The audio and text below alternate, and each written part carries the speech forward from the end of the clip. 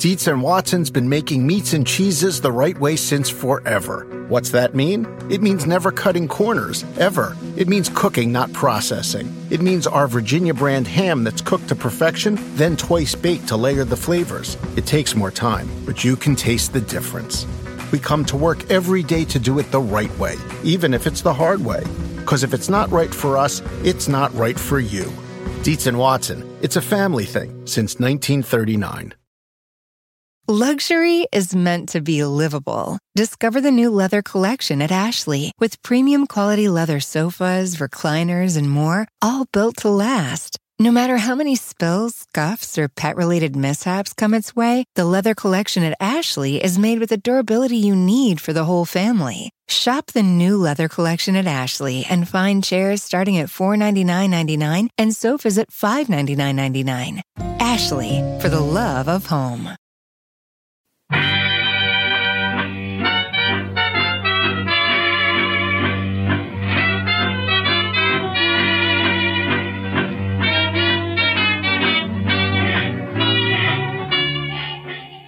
Brett McKay here, and welcome to another edition of the Art of Manliness podcast. So, why do men like to fight? Why do we like to compete? Whether it's boxing or MMA, football, basketball, any other type of, we'll come up with a competition for anything. Not only that, why do we like to watch other men fight and to compete? What's going on there? Well, our guest today is an English professor that wanted to find the answers to those questions, so he decided to train to become an MMA fighter. His name is Jonathan Gottschall. He's the author of the book, The Professor in the Cage, Why Men Fight and Why We Like to Watch. And this is one of the best books I've read so far this year, and one of the best books about masculinity I've read. He weaves in a story about his training to become an MMA fighter with anthropological, biological, sociological studies about male violence, male competition, and male status. And it just provides a lot of fascinating insights to how these aspects of masculinity have shaped men throughout time, throughout cultures. And he makes the provocative case that ritualized combat, whether it's boxing or MMA, competition and violent sports like football, serve a role in society and actually a pro-social role. So we're going to talk about what role violence should have in a man's life, even in the modern world. Again, it's a fascinating, provocative argument and discussion. I think you're really going to like this one. So let's do this. Jonathan Gottschall, The Professor in the Cage. Jonathan Gottschall, welcome to the show. Thank you for having me. I appreciate you having me on. All right, so your book is The Professor in the Cage, Why Men Fight and Why We Like to Watch. So the first question is naturally, you're an English professor by trade. How did an English professor end up training to become an MMA fighter and explore violence and masculinity? I guess 3 or 4 years ago, I just had an English professor, but I was an adjunct English professor at a small liberal arts school. And I had never managed to find my way onto the tenure track, and I was kind of finally facing the fact that I was basically never going to. So I was at midlife, and I needed a new path through life, but I didn't know what it should be. And then one day I was at my office hours, and I was kind of pacing around. I look out the front window, and this new business had moved in across the street, and it's called Mark Schrader's Academy of Mixed Martial Arts. It's a cage fighting gym. And I could look across the street, about as far as I could throw a snowball, and I could see the guys in there in the cage, and they're dancing around, they're hitting, they're tackling, they're rolling, and I was just ambushed by this powerful sense of envy. I envy those young guys over there who seemed so alive in their cage, while here I was across the street, rotting away in my office cubicle. And then I had this kind of funny thought, and the thought was, wouldn't it be funny if I went across the street and joined them? Me, this, chubby, 40-year-old, never been in a fight, English professor.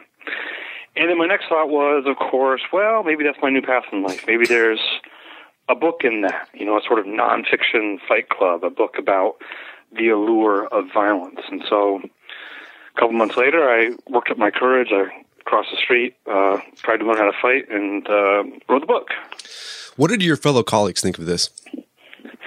It's funny. When I said that, I had this fantasy of crossing the street. to learn how to fight. And initially, the fantasy was a career suicide fantasy. I was hoping that my colleagues would see me, fighting in the cage, and they would say, "Oh, this is beyond the pale of academic respectability. We must fire this guy." And so it was kind of like this career suicide fantasy I was having. But my colleagues, unfortunately, were a lot more tolerant than I hoped, and they didn't fire me over. They thought it was kind of funny, and they were pretty supportive in the end. I'm interested to see what the rest of the sort of intellectual academic world is going to make of the book once they get a hold of it, whether they'll see it as sort of this glorification of barbarism, or if they'll see it as a more thoughtful project that I intended. Have you gotten any feedback from other academics? Not yet. The book has only been out for a few days. I've had a few reviews, but not from sort of the most pointy-headed intellectuals. Sure. I'm sure that will come soon. Yeah. What did your wife think of this? You're a dad, you got 2 daughters, you're 40 years old. Was she kind of worried about this? Well, yeah, at first, I didn't even want to tell her. I was embarrassed to even confess this to her. But eventually I kind of had to. And I'm like, I just kind of told her my whole dumb plan for trying to become a cage fighter. And she said, first kind of wanted to see if I was joking or not. And then she said, well, you don't have any skills. You'll be killed, she said. And it always hurts to have your, wife question your skills. Yeah. But eventually she sort of, came around to it, and she got so comfortable with it, in fact, that it depressed me. I'd be like, I don't know, my shoulder hurts, and I can't see straight. I got hit so hard today, and I'd want to whine about it or something, and she'd be like, did you unload the dishwasher? And I'd think, my God, woman, don't you love me at all? Aren't you worried about me at all? She got used to it. She was very supportive. That's great. So did you have any assumptions about male violence going into this experiment? Absolutely, yeah. I mean, I was going in partially to verify a theory that I had, and the theory was basically that MMA was this metaphor for something really dark and rotten in human nature, something black and violent, I had all the stereotypes that most people had, that the fighting was bad, and that that the fighters must be, bullies or sociopaths or sadists at the least. And I just didn't find that at all. Almost all of my assumptions going in were overturned by the process of doing the research, of meeting the guys, of fighting myself. And basically, guys don't go into mixed martial arts because they're dreaming of hurting people. They don't do it because they fantasize about, or they take some kind of pleasure in doing violence. Most guys get into it, I believe, because they're attempting to defeat a weakness and timidity inside themselves. These are guys who are in need of a quest, and mixed martial arts gives them that quest. Yeah, there aren't really opportunities for quest for men. In like the traditional, we think of masculine quest, right? That's right. If you have a world where the world is getting safer and safer, it's getting softer and softer, and the traditional masculine virtues are held in lower and lower regard. And there's very few places where a young guy, and it's overwhelmingly young guys that do this, can go to get a sort of rite of passage into manhood. And I think that's what a lot of these guys are seeking. Yeah. They're seeking some sort of test of their courage and their character. They want to know if they're real men. Yeah. In that traditional sense. Yeah, and to your point about MMA fighters not being bullies, like my experience with MMA fighters, like there's some like the nicest people I've ever encountered. Totally. Like, super friendly. Yeah. And just it's not what you think you kind of think you'd have these kind of just jerks, but like, they're just like the nicest guys in the world. I totally agree with you. I don't know if it attracts nice guys. I think partly it's the culture of MMA. It's a martial arts culture, which is based on respect. But there's also something like, inside the gym, it really pays to be nice, because if you're not nice, people beat you up worse, They don't want to work with you. You need to play nice inside the gym. And also, I think outside the gym, I think these guys are at pains to put people at ease. They want to make a very strong display of the fact that even though I'm a mean person in that cage, I'm a very nice person outside the cage, and you don't need to be uncomfortable, and you don't need to be worried. Yeah. Okay, let's talk about some of the because you weave in your story about training with all this fantastic research about masculinity and particularly how it relates to violence. And I love you start off the book talking about honor, and it sort of underlies what role violence plays in masculinity. So what role does honor play in male violence? And I guess the first thing would be, how do you define honor in this sense? Because I think most people have a definition of honor that's not what you're talking about. Yeah, honor I think it's always been a sort of fuzzy concept, always been sort of hard for people to put their finger on what they mean. But honor, if you substitute the word respect, you won't be far wrong. So a man of honor is a man who demands to be respected. And so the most classic honor dispute is the formal aristocratic European duel, where a man feels dishonored. He says to his opponent, "You must apologize for this. If you won't do it, we're going to have a gunfight or a sword fight at dawn." Now, the classic European duel is dead. No one does that anymore. But we still duel. We still have the duel in the sense of an escalating dispute over honor is still the leading cause of conflict and violence and even homicide among men. So for example, you're at the bar, some guy walks past you, you clip shoulders, somebody spills their drink, someone insults someone, and before you know it, it's escalated to beer bottles to the top of the head. That is, in a way, a duel. In that limited sense I'm talking about, it's a dispute over honor that gets out of control. Gotcha. And I love how you talk too. We've had a professor who specializes in like Civil War honor, and she talked about the difference between like aristocratic duels and like the lower class duels, like the rough and tumbles. I think you talk about rough and that. tumble is amazing. Isn't you it? talk about that in your book, right? Yeah. And it's just no holds barred. Basically, the whole point is to gouge someone's eye out. That was like the touchdown pass. Yeah. Yeah. It was called feeling for a feller's eye strings. Oh, God. And the idea was to get your thumbs into the corners of the eyes and pop out the whole eyeball so it's bouncing around on the string. Man. Okay. Yeah, when I read that, it just made me wince in pain. Yeah. But that is an example of a duel, but for lower class. Absolutely. Yeah. Class. So So the duel is dead, people say. But the duel is only dead in that sort of stuffy, elaborate, aristocratic form. There's various other kinds and other forms of the duel that still exist today. You talk about how duels and the other forms that exist today are basically ritualized violence. Yeah. And that these forms of ritualized violence actually have a benefit society. So can you explain what you mean by ritualized violence, and how does this actually keep violence in check? Sure. Well, so again, the history of the duel. So if you have historians talking about the duel, they usually go back 500 years or so in Europe.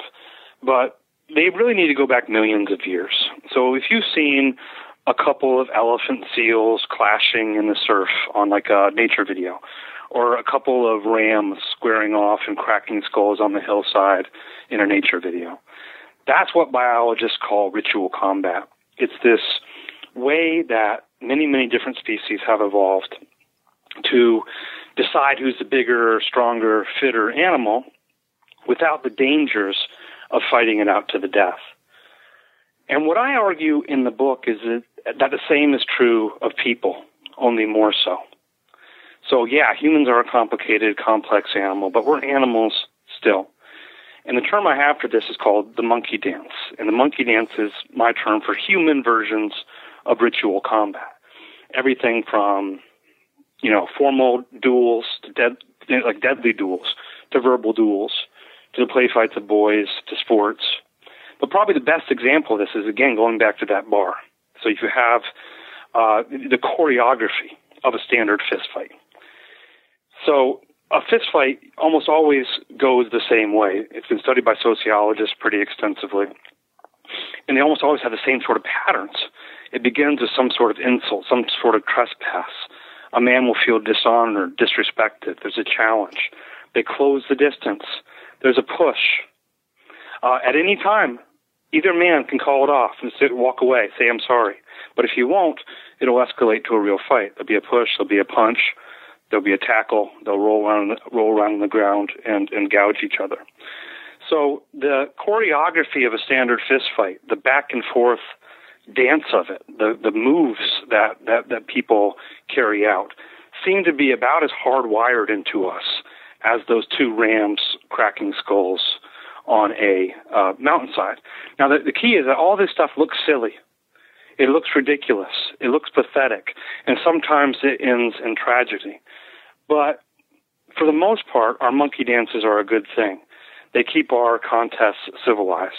And without codes and rules and rituals to govern the way that men compete and even the way that men fight, the world would be quite a lot more dangerous and dark. Yeah, and I guess kind of my next question I was going to ask you is, like, are there downsides? It seems like there's a lot of push. Everyone talks about that. We're becoming softer, and we're afraid of that sort of monkey dance, and so we're trying to do things to eliminate it. Almost, there's talks of getting rid of football. There's talks of regulating boxing even more and MMA even more. I mean, are we opening up a Pandora's box by doing that? I think arguably. One of the kind of cool things I've read, and again in the work of sociologists, is arguments for the reinstitution of a dueling culture, for instance, in inner city neighborhoods or in prisons. And they're talking about specifically a culture of boxing duels. And the point of this is that what you have in an inner city neighborhood, or many inner city neighborhoods, and certainly in serious prisons, are cultures of honor without dueling codes. And if you are going to have a culture of honor, a culture where men are incredibly touchy about about disrespect and willing to claim respect with physical violence, you don't want to have that kind of honor culture without a dueling code. Because if you have that kind of honor culture without a dueling code, then you get things like Hatfield, McCoy, blood feuds. You get things like prison shankings. You get things like drive-by shootings. So the idea of a culture of boxing duels would be that it makes those other forms of violence dishonorable. It makes it you're branded a coward, and you have to eat a lot of shame if you go outside of the dueling code. So I think there's at least an argument to be made that in certain situations, a reinstitution even of dueling codes could be a good thing. So I just had a question, but it left my mind. Okay, yeah, I wanted to hit the point. So the big point here with ritual combat or ritualized violence within humans and even animals, the goal isn't to kill your opponent, correct? It's just sort of rough them up a bit. That's right. Normally, with what happens with ritual combat among animals, for instance, is almost always it doesn't come to a real fight because the animals will pose at each other back and forth. They'll puff up, they'll bluster and threaten each other, and one guy will look at the other guy and say, "Hey, you're bigger than me. You look like you're fitter, and I'm gonna cede this territory to you." They only have a real fight if they're very evenly matched. And then at some point, the weaker guy taps out. He says, okay, you win. He backs down. And that's basically the way it is with people, too. There's systems built in where we're able to determine who the better man is without having to fight it out to the death. Wedding season is coming up, and if you are preparing for the big day, I know wedding planning can be really intimidating, but finding the perfect suit shouldn't be. Indochino makes it easy to get a fully customizable suit right from your home. Don't just wear any suit on your big day, wear a custom made-to-measure suit. Suits start at just $499, which is about the same price you'd pay for an off-the-rack suit at a department store, and they've also got custom made-to-measure shirts starting at just $89. So I've talked about my Indochino suit on the podcast before. They've been a long-time podcast sponsor. It's navy blue. The measuring process was super easy. They got these video guides you follow. You'll need another set of hands to help you out with that. But the really fun part is customizing it. Got to customize how I wanted the lapels on the jacket, the pockets, the lining. I went no pleats on the pants on this suit. A lot of fun. And then in a few weeks, you have a made-to-measure custom suit sent directly to your door. When planning your wedding, get a suit as unique as you with Indochino. Go to Indochino.com and use code manliness to get 10% off any purchase of $399 or more. That's INDOCHINO.com, promo code manliness. Daylight saving time is starting up again. The goal of this is to give us more daylight from March through November. By setting our clocks forward, it may feel like there are more hours in the day, but if you're hiring, it doesn't necessarily help you find qualified candidates for your roles any sooner. There is only one way to do that: ZipRecruiter. And right now you can try it for free at ZipRecruiter.com/manliness. ZipRecruiter works around the clock to help you find qualified candidates. Once you post your job on ZipRecruiter, they send it to 100 plus job sites so you can reach more of the right people. ZipRecruiter's smart technology also quickly scans thousands of resumes to identify people whose skills and experience match your job. Spring forward with a new hiring partner, ZipRecruiter, and find top talent sooner. See why 4 out of 5 employers who post a job on ZipRecruiter get a quality candidate within the first day. Just go to this exclusive web address to try ZipRecruiter for free. ZipRecruiter.com/manliness. Once again, that's ZipRecruiter.com/manliness. ZipRecruiter, the smartest way to hire. Picture that thing you've always wanted to learn. All right, you got that in your head? Now picture learning it from the person who's literally the best at it in the world. That's what you get with Masterclass. This year, learn from the best to become your best with Masterclass. Masterclass offers over 180 world-class instructors, and many of these instructors are former AOM podcast guests. You can learn negotiation from Chris Voss, leadership skills from Jocko Willink, how to master your habits with James Clear. Plus, every new membership comes with a 30-day money-back guarantee, so there's no risk. So recently I went through the masterclass on negotiation with Chris Voss. A lot of useful information in there. Talked about the value of no in negotiation, how to use your body language and speech patterns to get your best out of a negotiation. Very well done. I really enjoyed it and got a lot out of it. Right now, listeners of our podcast can get an additional 15% off an annual membership at masterclass.com/AOM. Get 15% off right now at masterclass.com/AOM.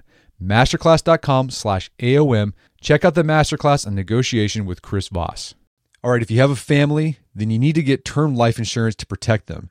It's one of the smartest financial decisions you can make, and the start of the new year is the perfect time to get it done so you can focus on whatever else the year has in store for you.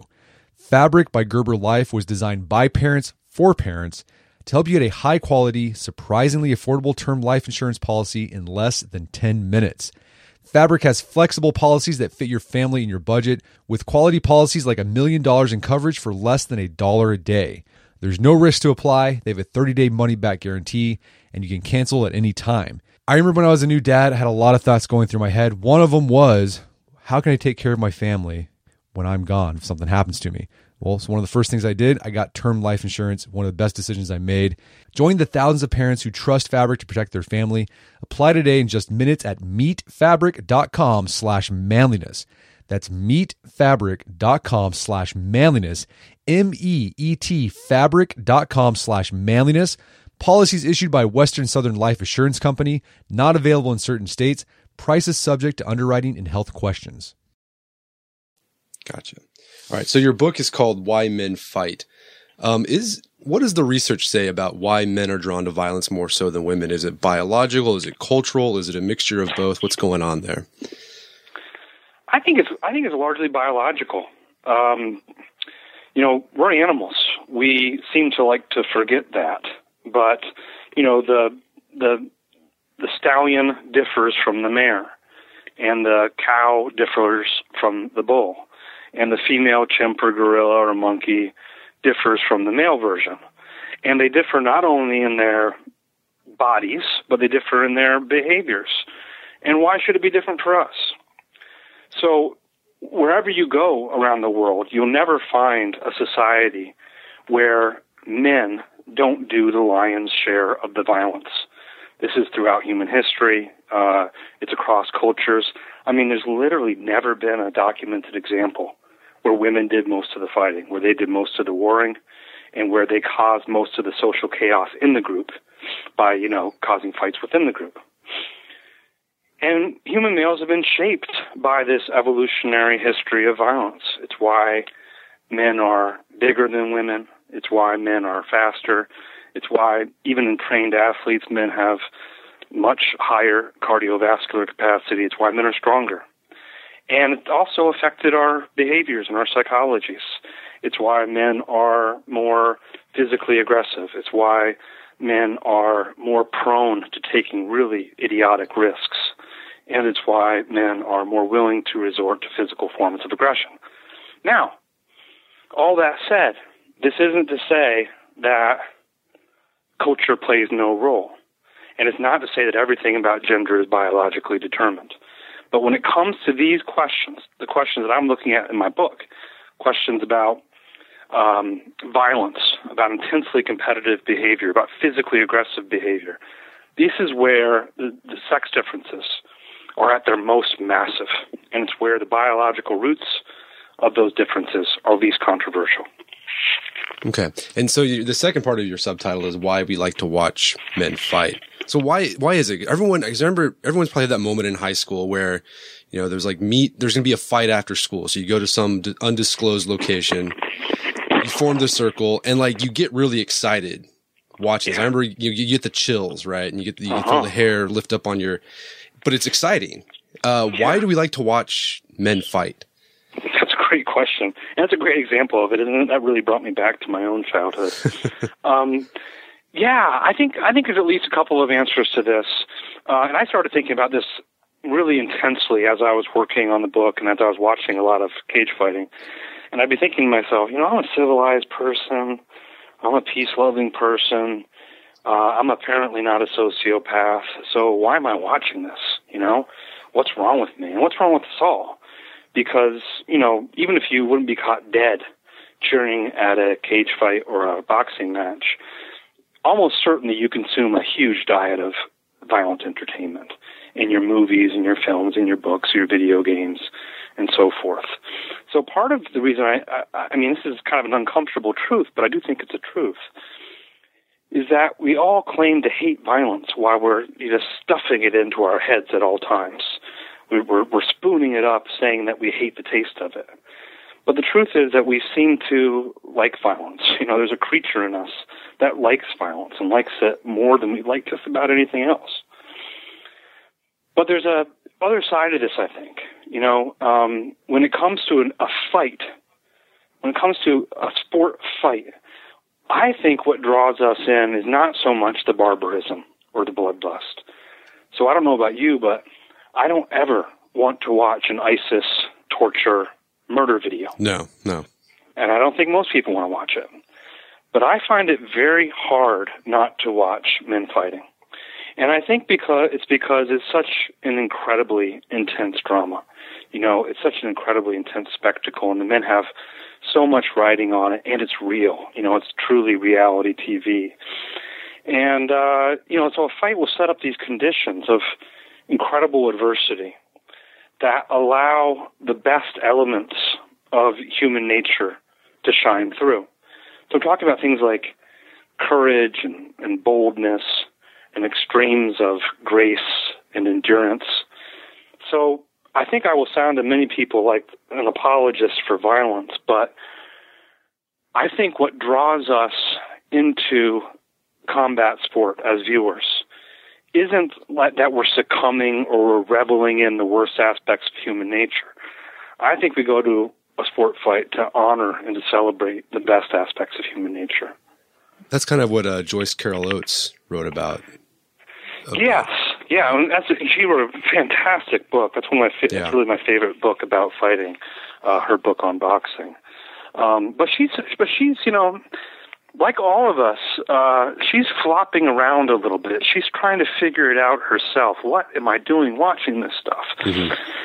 And I think she is even more ambivalent about it than I am. I mean, ambivalence is the proper attitude, by the way, to a sport fight, I believe. I think we should be kind of repelled by it.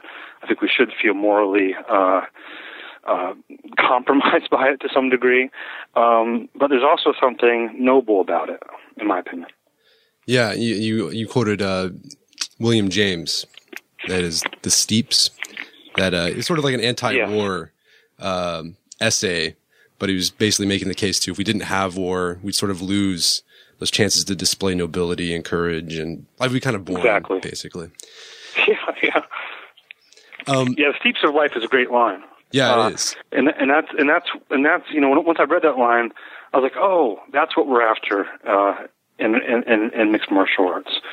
These are young guys who are a little bored of the flats of life, of these flat roads of, the softness and ease of life, and they want this steepness, they want this challenge, they want this Everest to climb. That's the kind of quest that I was talking about. Yeah. So I'd like to get your opinion on this after going through this whole experience. Are you still training mixed martial arts? Do you still go to the gym? I expected to fight to train for a year, have a fight, and quit. I continued training for another 2 years afterwards, and then I had to give it up basically because I was just too beaten up. Yeah. So I do go back in now and then, every few months. I'm like, I get itchy for it, and I miss the guys, and I go in, but I'm just not holding up to it physically like I used to. Yeah. So it sounds like you developed a really great camaraderie with these guys. Yeah. It's like,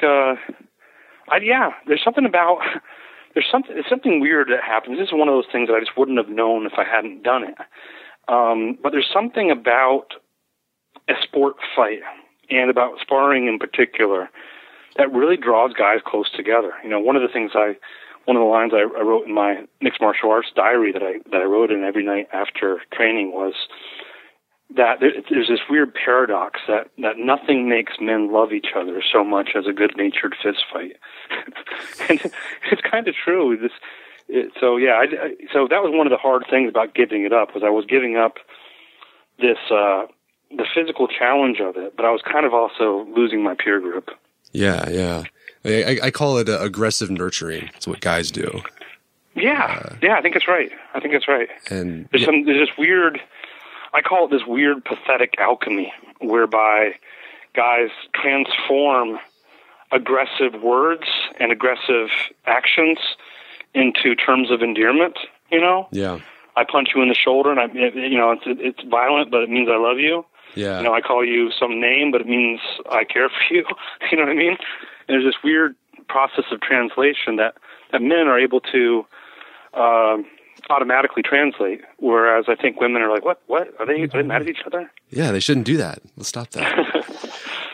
So through your experience, your training, okay, we live in a society where effectively we've outsourced protection to the state. We have police officers, we have a military that 1% of the population serves in.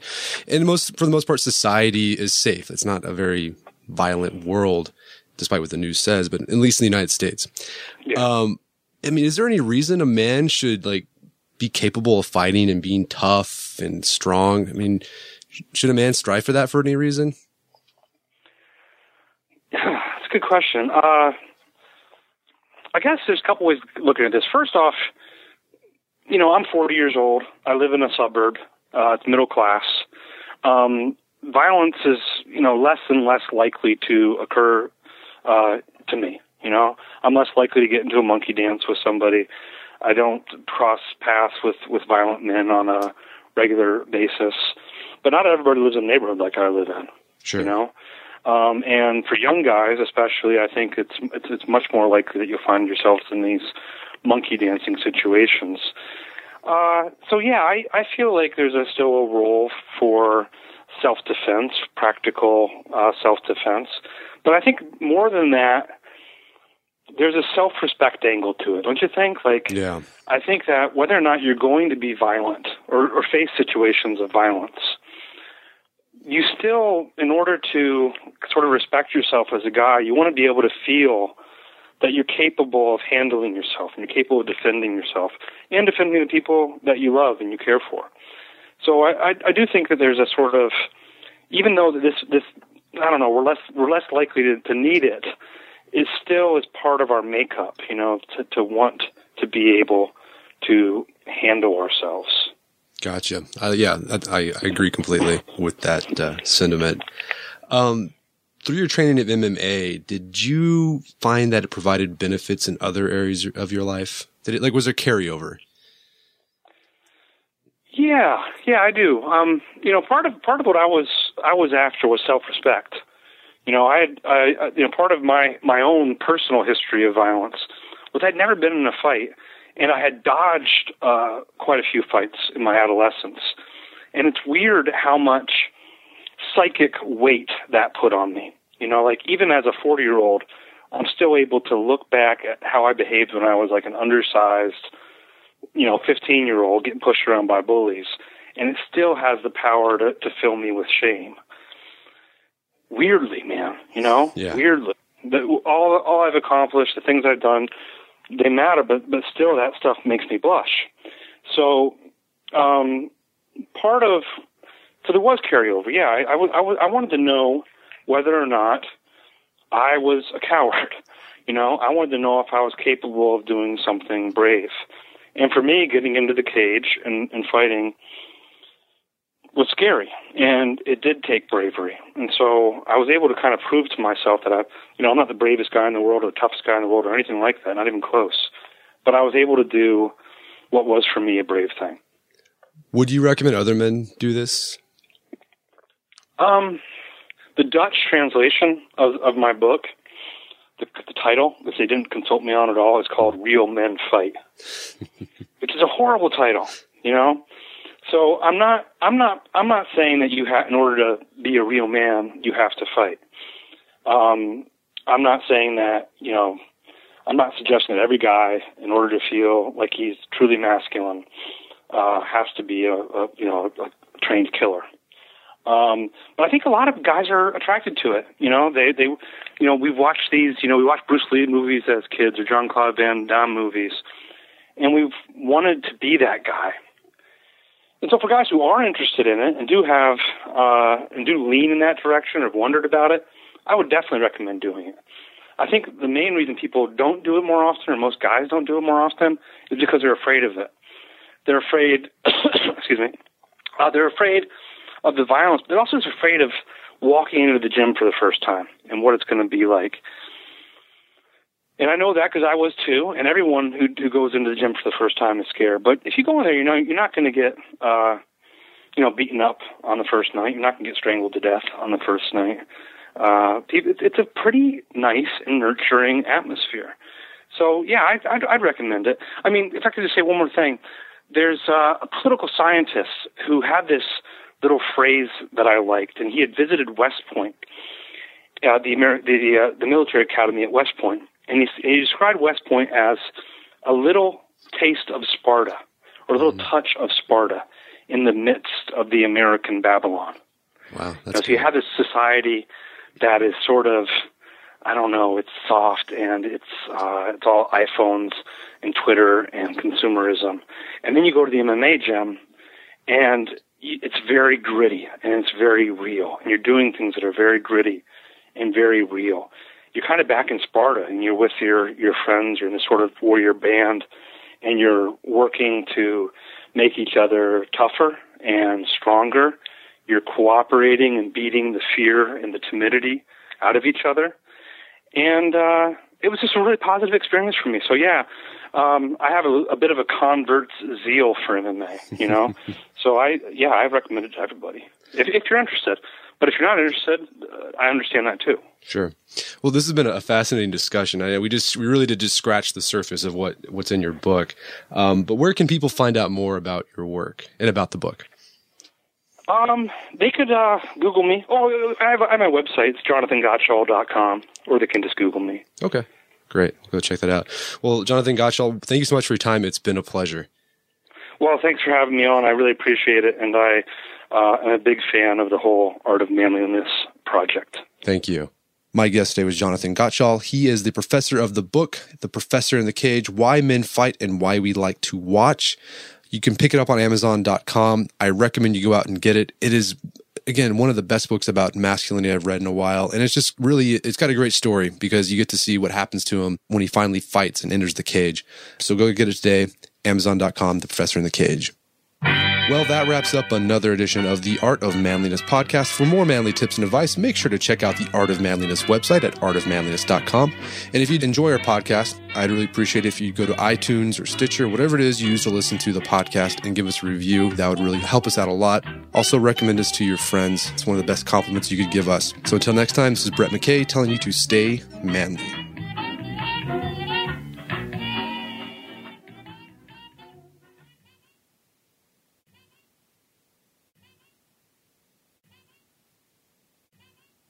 sometimes it takes a different approach to help you unlock your true potential. With Capella University's game-changing FlexPath learning format, you gain relevant skills you can apply to your career right away. Earn your degree from an accredited university and be confident in the quality of your education. Imagine your future differently at capella.edu. Capella University is accredited by the Higher Learning Commission. Learn more at capella.edu/accreditation. You can live out your MasterChef dreams when you find a professional on Angie to tackle your dream kitchen remodel.